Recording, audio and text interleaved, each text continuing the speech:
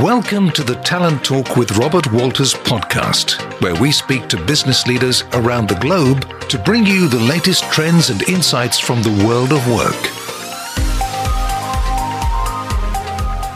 Welcome to the second episode of our International Women's Day Leadership Series. I'm June, Senior Marketing Manager for Southeast Asia at Robert Walters. Today, I'm delighted to be joined by my colleague, Nisma Dar, Technology Business Partner for Asia Pacific. Welcome, Nisma. Hi, June. Thanks for having me. Nisma, could you tell us a bit more about your career journey then?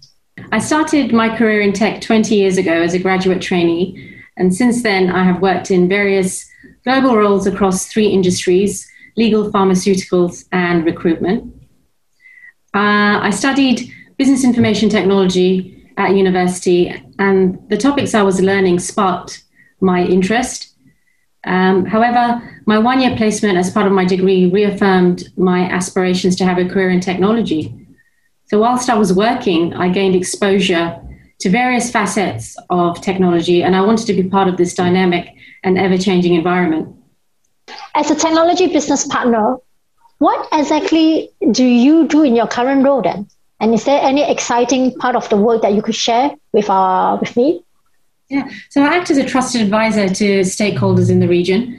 So I'm accountable for ensuring technology and transformation, the department delivers solutions and services that are aligned with the business objectives. So in a nutshell, June, we partner with the business to identify opportunities to reduce risk, cost, and increase efficiencies, ultimately driving positive change and enhancements across the region through our technology platforms. I would say the most exciting part would be building partnerships. I think collaborating with people at all levels from various functions to deliver innovative solutions, creating opportunities to add value and increase our competitive advantage. You make the role sound so exciting that I wish I knew about this 10 years ago, so that then I can now also take on this role. Between career and family, what are your priorities as a female leader then? Yeah. My non-negotiable standards are always to do the right thing morally and ethically. My career and family life have always gone hand in hand, and I'm lucky that I'm able to do both without compromising one for the other. And this is largely due to the support I receive from my family. I'd say I really admire those women who don't have a support system in place, and yet they follow their dreams and pursue their careers. I think it just goes to show, June, that if you are dedicated and committed, you always find a way. Well said. When there's a will, there's a way. Throughout your career so far, have you faced any challenge as a female working in a male-dominated industry like tech then? Yeah. I'd say the one which comes to mind is in the early stages of my career, I used to find it difficult to voice my opinion at times, especially in large meetings where there was senior management present. Luckily for me, I did have a mentor at the time, and he instilled me with the belief that my opinions were no less valid than anyone else's at the table.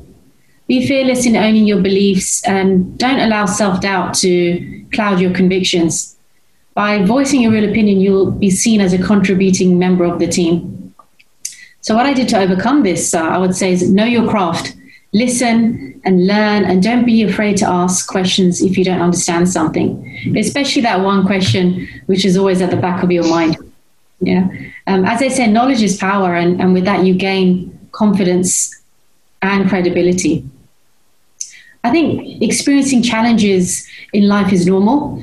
For some, it can be a driver, for others, a demotivator. I believe with every challenge comes a lesson. You take that opportunity to learn from it, strengthen your mindset, and then move on. A report from McKinsey found that diverse companies perform better, hire better talent, and also have more engaged employees and retain workers better than companies that do not invest in diversity and inclusions. Despite this, women still remain underrepresented in the tech industry. Why do you think that's the case then? I'd say historically the perception of tech was someone sitting in a cold server room writing code for hours on end. However, there's so many facets to technology. Problem solving, solution design and development, innovation, exploring new technologies to add value. we should be doing a better job communicating and essentially marketing these to the female audience. Technology is such an exciting sector where people with a varied skill set are able to contribute, collaborate, to leverage new technologies to help businesses grow and ultimately make them more efficient to perform their core functions. I think women have a lot to offer and bring a different perspective, allowing well-rounded decisions to be formed, as well as aptitude and talent. I think hybrid skills are what technology organizations need today. With regards, June, of what you mentioned about how we encourage women, I would say visibility is really important. There's so many inspiring women out there. We need to see more of them. It's the responsibility of organizations to raise the profile of women in the workplace, I believe. Also very important, I think we should start encouraging girls from an early age, starting at schools, at colleges. Schools are usually playing catch up in the tech sector and don't have time to invest in learning new and emerging technology. So a good thing which is happening at the moment is to bridge the gap. Companies, leaders and universities are encouraging women to join the tech sector by studying subjects such as science, technology, engineering, and maths. And lastly on this point, I think parents are hugely influential. Even casual conversations can change the way a child thinks. Supportive and encouraging parents can make all the difference in helping their child follow whatever career path they choose.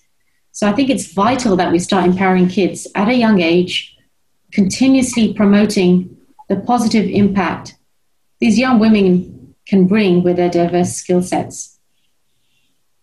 On the other hand, what advice would you give to female talent looking to enter or even rise up in a male-dominated industry like tech then? Yeah, I would say if you truly believe that you're doing the right thing, have courage and conviction, believe in yourself and speak up, right? What has certainly helped me is to have a mentor, find a person you respect who can provide you with support and development advice through your career journey. Be open to constructive feedback and remain relevant by continually learning. I think it's incredibly important to do work you believe in and work for a company that has values that align with your own, be it in tech or another industry. We hear a lot about how women can support women, how organizations can also support women.